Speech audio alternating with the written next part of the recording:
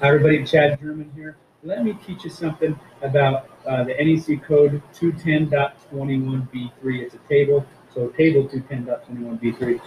Right here, I've got a receptacle in my classroom, and this is a 20 amp circuit. You can tell that it's a 20 amp because you have that little, we call it a winky eye or side prong there for the plug to be able to go in for a 20 amp receptacle or a 20 amp plug for a piece of equipment. So this is a 20 amp rated receptacle.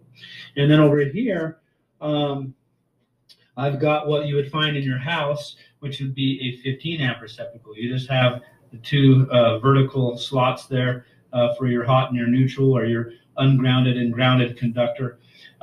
So this is a 15 amp rated receptacle. That one over there is a 20 amp rated receptacle. Okay, by that code, per that table, you can put a 15 amp rated receptacle on a 20 amp circuit.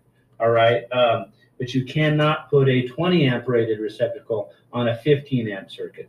That's really important. If you guys don't believe me, we have codes in 210.11 that tell us circuits required. So that would be in a house, right? In a dwelling unit, 210.11 is going to go through and say you need to have a 20 amp circuit in your bathroom. You need one for your garage. You need a 20 amp, two 20 amp circuits for small appliance branch circuits above your counters in your kitchen. Those are all 20 amps, okay? The laundry room circuits are all 20 amps.